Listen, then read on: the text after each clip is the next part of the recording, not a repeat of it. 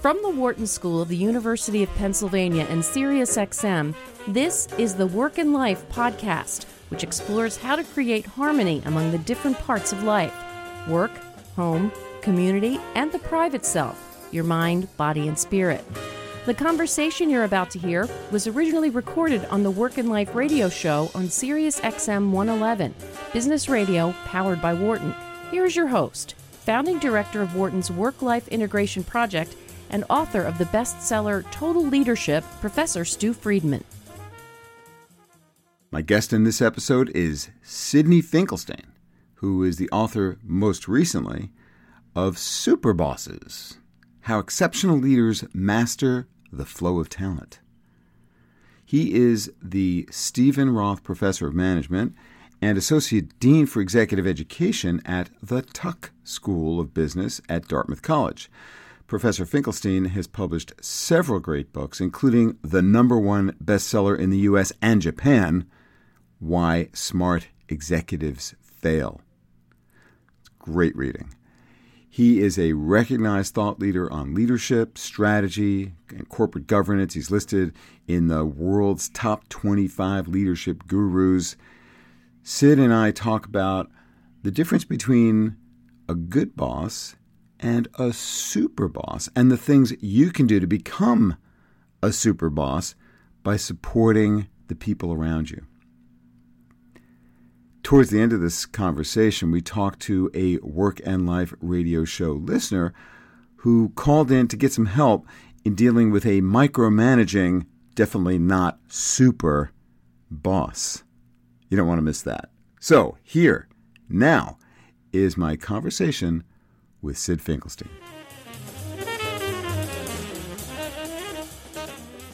Sid, welcome to the show. Hi, Stu. Great to talk to you. Well, it's great to have you here, and thank you for joining us this evening. So let's get right into it. Super bosses. What separates good bosses from the best bosses, from the super bosses? Well, super bosses are people bosses that help other people accomplish more than they ever thought possible. And I don't know that there's a lot of people listening that will say, hey, I've got a boss like that, or I've had a boss like that. Some have, many haven't. Good bosses will do some of the same things as a super boss, but super bosses will do them more intensely. Take, for example, mentoring. Mentoring is a well-known idea. People talk about it all the time. Sure. And if you have a good boss, they'll kind of give you some advice and maybe kind of help you navigate the organizational system.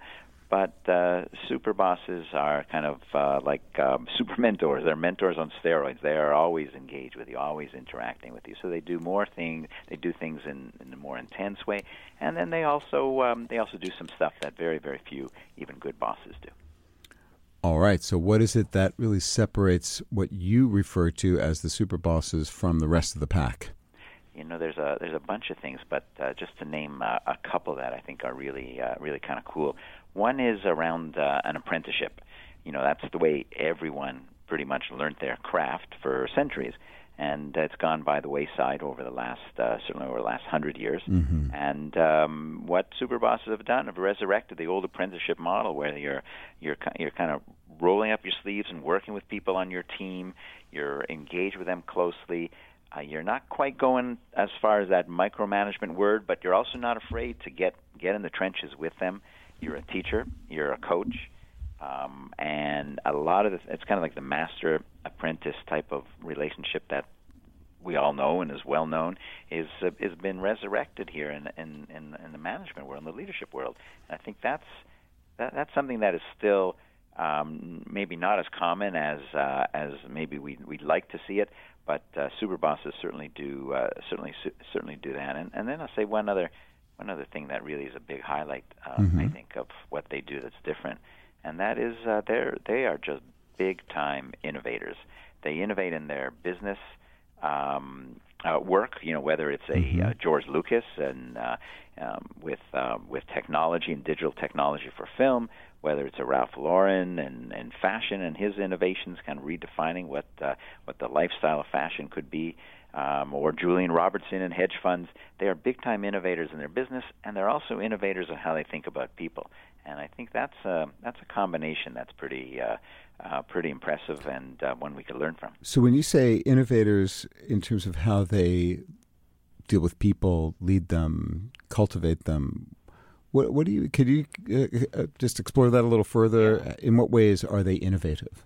So, give you a couple of examples. So, one is how they find talent, how they think about hiring talent. Mm-hmm. Most companies and most of the world of HR there's a model in place, and the model is let's identify what we need, come up with a job description, and then go through lots of resumes and interviewing and pick the person that checks the most boxes and is the most impressive in that process. And it's not that super bosses will never do that. In a large company, when you're hiring a lot of people, you have to follow some of these norms. But super bosses do something different, which is they're willing to create a job for someone that they think is the right person. And I know the shudders going up in the HR community hearing that, but that's what they do. They are willing to create the job. I mean, there's lots of good stories from Ralph Lauren and finding a woman at a restaurant when he was out with his family, getting excited about look how she was dressed and how she put herself together, mm-hmm. and how she thought about clothes, and the way you start having a chat with people occasionally when you're out at dinner, and next thing you know, he's offering her a job to Bill Walsh, the famous San Francisco 49er head coach that really gave birth to so many of the great head coaches in the National Football League, mm-hmm. and how he thought about and the types of people that he would end up drafting. He'd create opportunities for people that wouldn't fit the mold of what most people are looking at. So mm-hmm. how they look at people, and I'll say one other thing actually. It's like, if I can jump in here, the primacy is given to the potential for the expression of a unique talent rather than the fit in a particular role that's already existing. Is that right? That's exactly right. And they're looking for people that have that flexibility. I call it extreme flexibility. It's one of the things they care about, because they want to move people into different jobs and they want to create big opportunities for people. So how did you identify, I want to back up here, this category of people, like who fit the description, and how did you go about doing this research, I guess is what I'm asking. Sure. Yeah. So it's kind of funny. I started off just as an observation I had of something that I thought was kind of interesting, and that was I'm really into I'm a foodie and into high-end restaurants, good quality restaurants, and mm-hmm. Everyone. They have a few of those in Hanover. Actually not, but that's okay. But there happens to be a place called Chez Panisse in Berkeley, California. Of course, I've been there. Yes, and I have as well. And Alice Waters' great invention. Alice Waters, and she, what has she done? She reinvented the farm-to-table organic mm-hmm. food, local sourcing of quality ingredients, everything revolving around the ingredients. And it turns out that so many of the people that work for her went through that restaurant, became big names in the restaurant business themselves. And I saw that, I observed that, and I said, well, that's kind of interesting. I wonder if it's true in another industry that there's this one or a very small number of people that have had this outsized influence in the development of talent. Mm-hmm. And that's when I went to the NFL, because I happen to like that as well. And it didn't take long to realize it was Bill Walsh. And NFL's a good example, because that's an industry, because the world of sports is loaded with data, mm-hmm. Where you can actually measure it very, very precisely. For example, out of the 32 head coaches in the past season in the NFL, fully 20 of them were either working directly or indirectly for Bill Walsh. That's incredible. It's crazy. And so then I started, once I saw that in the NFL, totally different from, Chez Panisse, I thought, well, let's go look at some other industries. And I went from advertising to hedge funds to consumer packaged goods to American comedy and fashion. And it wasn't hard to find, through talking to a lot of people and kind of doing a deep dive to what was going on in that industry. It wasn't hard to find that one or two people that had this outsized influence in the development of really a generation of talent. Mm-hmm. So that was the criterion for selection, is people who have had a huge impact on their field through the growth of talent in that field. That's exactly right. Wow, okay. So now that everybody understands how you chose these people, you then looked at, well, what is it that they do to have this outside impact on the growth of talent in their field? And so apprenticeships, creating roles for people to enable them to express their unique talents. I'm curious, especially on this show, we focus on work and the relationship to its relationship to the rest of life. Is there something that superbosses do that is, that particularly invests in the person as a whole human being? Is that a part of the magic? So it's I don't know whether it would be the same way that your own work might indicate, but I'll tell you a couple of ways that I think that happens. Number one, people that work for superbosses are really engaged in the job. The employee engagement scores are disastrous everywhere. Yes. They have created a job where individual contributors can actually have an impact.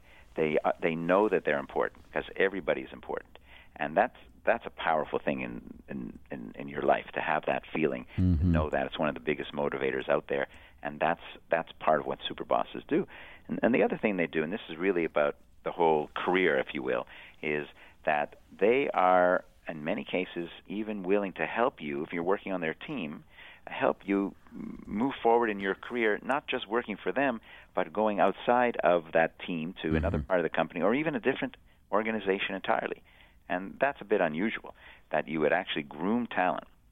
And the subtitle of the book is, mastering the flow of talent. Yes. So not just people coming in, not just what you do with them when they're part of your team in the organization, but what you do as they move out, and in some cases even help them move out.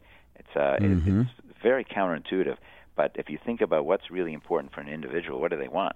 Well, I don't think most individuals are thinking what they want is to work for Ms. X or Mr. Y, who's your boss, for the rest of their life. They're looking to fulfill their own potential. Of course. And that's what superbosses enable them to do. I was an executive at Ford Motor Company for a few years, as I've probably told you in one of our previous conversations, from 1999 to 2001. And so I was head of leadership development for Ford. And I hired a lot of people in that role. And one of the critical elements of my interviews, and I did literally hundreds of interviews with people, was to explore with them what they would want to do next. Like what would success look like in terms of the next job that they would have following their stint working in my shop. And it's a question that many of them had not been asked before. But I really tried to make it, I didn't always succeed, but I really tried to make it a point of focus with the people who came to work for me, that they would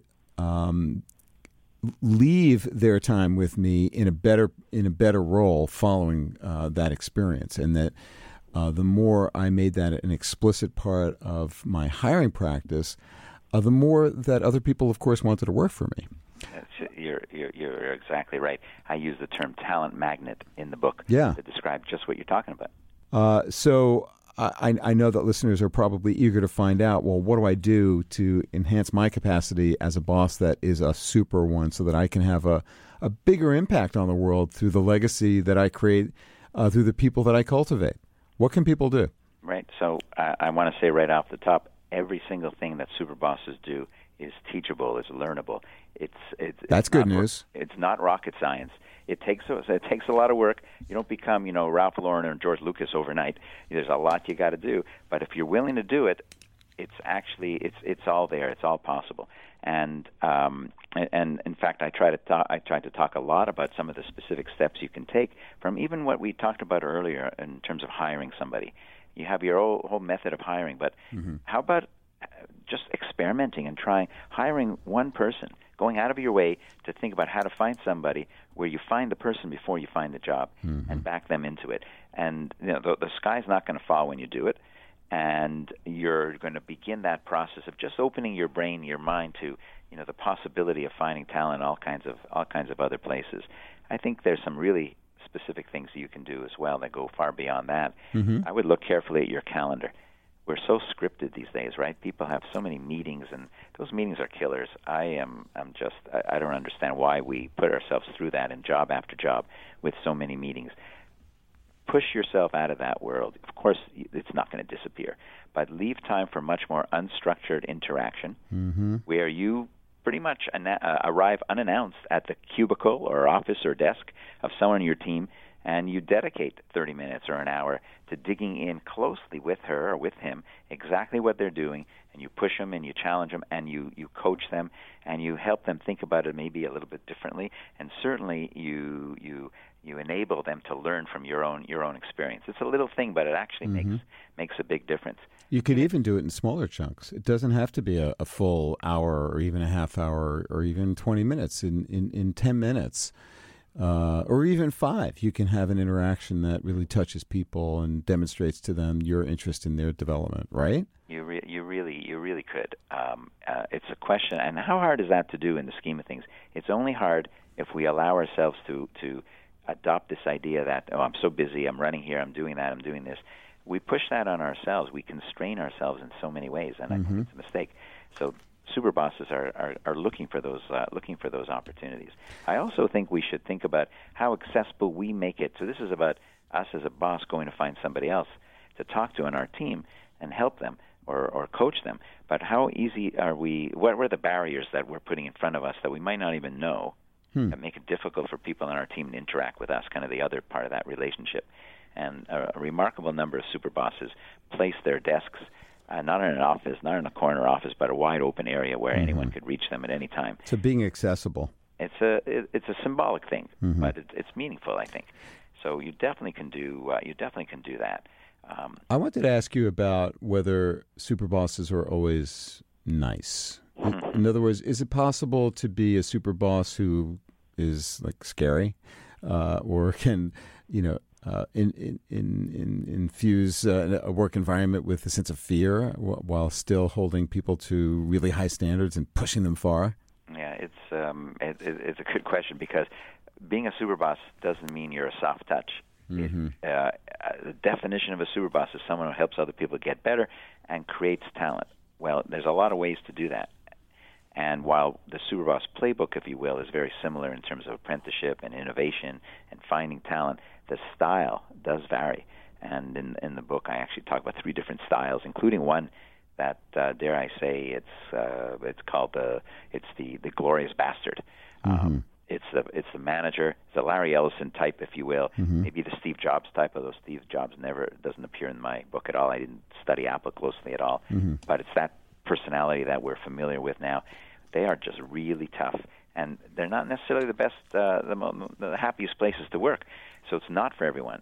But if you can handle it and you can absorb the learning that's going on, this kind of hyper-intense environment, then the opportunities are gigantic. And you look at the legacy of a Larry Ellison, all the people that work for him that ended up, from Mark Benioff running Salesforce.com now, lots of others.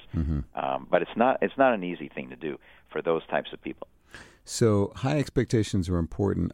I wonder if there are lessons that you drew, whether in the book or just in your own life, about cultivating talent as a super boss and being a parent. Do you see any parallels? Yeah, I found the more I got into the super boss world, the more you see that it applies to everything. And in this case, I actually dedicated the book to my own mother, and I called her the first super boss I ever had. Nice. Yeah. What made her a super boss, Sidney? Now you're gonna have to give me several hours on the phone. Okay, you got a minute. Well, certainly high expectations, but you just knew that this was someone that had your best interests at heart, that wanted you to be successful, but also was not going to just kind of let you linger. Was going to open the door to a world that says there's nothing you can't do. I know it turns out not to be true. I'm not an Olympic athlete. I never made the Montreal Canadiens hockey team. But is that what she wanted? I would have loved to be a hockey player. But is that what she wanted? Your mom. What she wanted is for me to have opportunities to fulfill my potential, and she opened the door to doing that, and she did it, in a very subtle way, just by talking. It's not like there was no lecture going on here. It was maybe just being a good parent, but it had a gigantic impact on me. And how do you think that translated, if I may ask, to your own parenting style? You have kids, right? I do. I have actually one daughter who's now 25 years old, and I have done so many of the same types of things I thought I learned. Mm-hmm. But you know what's funny is it's only in doing this research for Superbosses that I came to the realization about some of the things we're talking about now. You know, things are in you. You don't even know. There's stories I remember from my own life that happened to me with different people doing different things that were very impactful, but I didn't appreciate or fully appreciate just how meaningful some of those things were. And in thinking back and doing this own research and talking about all these other people, it became apparent. Jessica is calling from Philadelphia to talk with you, Sydney. Jessica, welcome to Work and Life. How can we help you? Hi, thank you for having me. Yeah, I had a question. I work in corporate America, and I have a boss who's very who goes by the laws of micromanagement. So she, every day we use Salesforce.com. So she's, where are you? What are you doing at this time? I'm in sales, so I'm never usually in the office. But I guess my question is, what's the best way to deal with that type of micromanagement? Because I'm not very good at dealing with that. So how do you change a micromanager into a super boss if you're working for her? The problem with a micromanager that doesn't have the other part of the story that super bosses come with, which is delegator. They delegate and they are closely attuned to what you're doing. They do both. Kind of counterintuitive, but they do that. When you have a person who's just on one side, you have a much deeper problem. Why do people do that? Is what I think about, and my experience at least. And Stu, I know you've thought about it and talked about this yourself a lot. Is that when a boss doesn't truly trust the people in their team, they end up doing either too much, not delegating as much, or always kind of checking. And some of that could be internal to that person, and that person could highly benefit from some coaching on occasion, but other times it could be that the subordinate in this example, Jessica in this example, no matter how good she is, might really need to sell up in a sense. We talk about managing up. Well, what about selling up? About how you're adding value, how you're creating value, and to kind of engender a deeper level of trust between boss and team member. Jessica, do you want to follow up? Does that make sense to you? Or do you see an opportunity for you to change the relationship in such a way that your boss would trust you more and thereby be less micromanaging? Yeah, I think you're right on with that. I think, it does come down to, every time we have a conversation, it's me explaining to her, reinforcing everything I've done and what I continue to do for the company.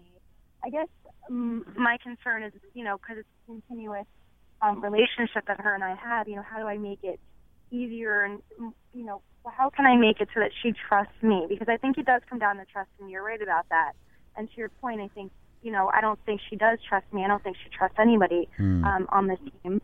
But I guess how can I better work with her, knowing that that's how she feels, Yeah. Sydney, do you have any ideas? That's a really tough situation. A lot of people find themselves in that situation. Yeah, they absolutely do, and so I think trying to demonstrate your with results your capability and what you can do.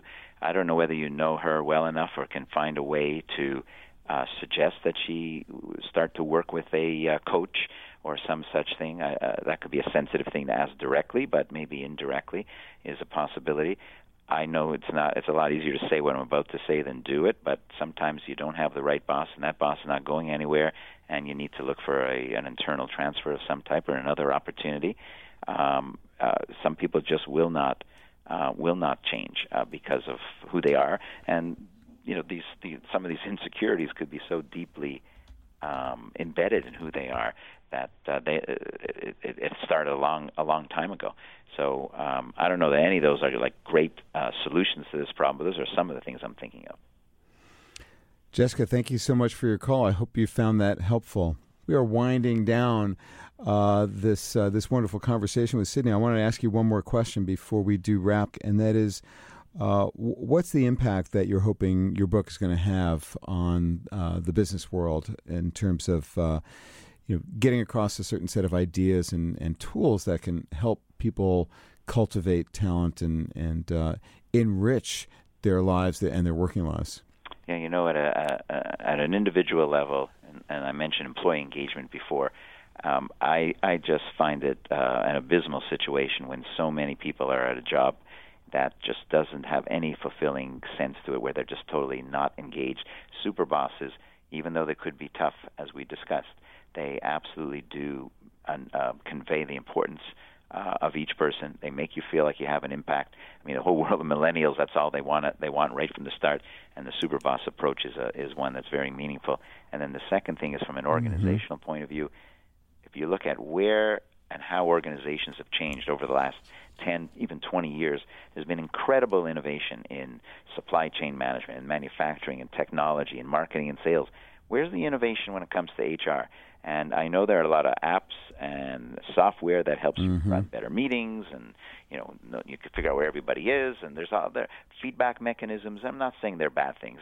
They all can add some value. But fundamentally, when you talk to senior executives, as you know, Stu, they're talking the same thing. We need talent. We need to get better talent. We need to solve our talent problem. It's our number one concern. Well, if they keep saying that's the same problem year after year after year, it's time for something new, even if it sounds a little scary. And the super boss approach is that something new, I hope. Sidney, I think we've lost your signal here, unfortunately.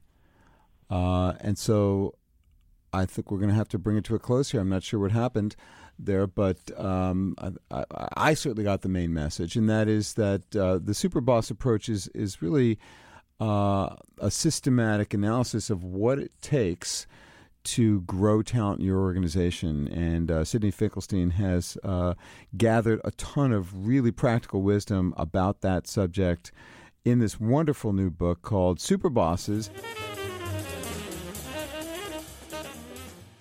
I hope you enjoyed my conversation with Professor Sid Finkelstein, the author of Super Bosses, and that you took away at least one good idea that you can use now, particularly about how you grow by helping others grow.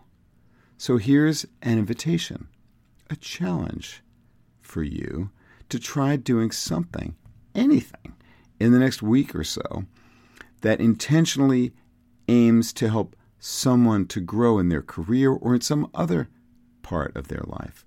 What happens when you do this to you and to them? Why not try that?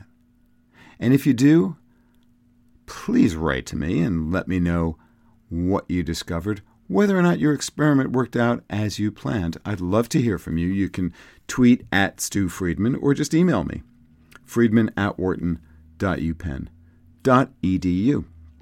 For more information about the great Sid Finkelstein, just visit him online at tuck.dartmouth.edu. That's tuck.dartmouth.edu. And I would so much appreciate your taking just a minute to rate and review our Work and Life podcast on iTunes or wherever you access this podcast. Thanks for listening to this episode of Work and Life. This conversation was originally recorded on my weekly radio show on Sirius XM 111, Business Radio, powered by Wharton. Tune in for live broadcasts of Work and Life on Tuesdays at 7 p.m. Eastern. For more about today's guest and about previous guests, check out our blog at workandlifepodcast.com.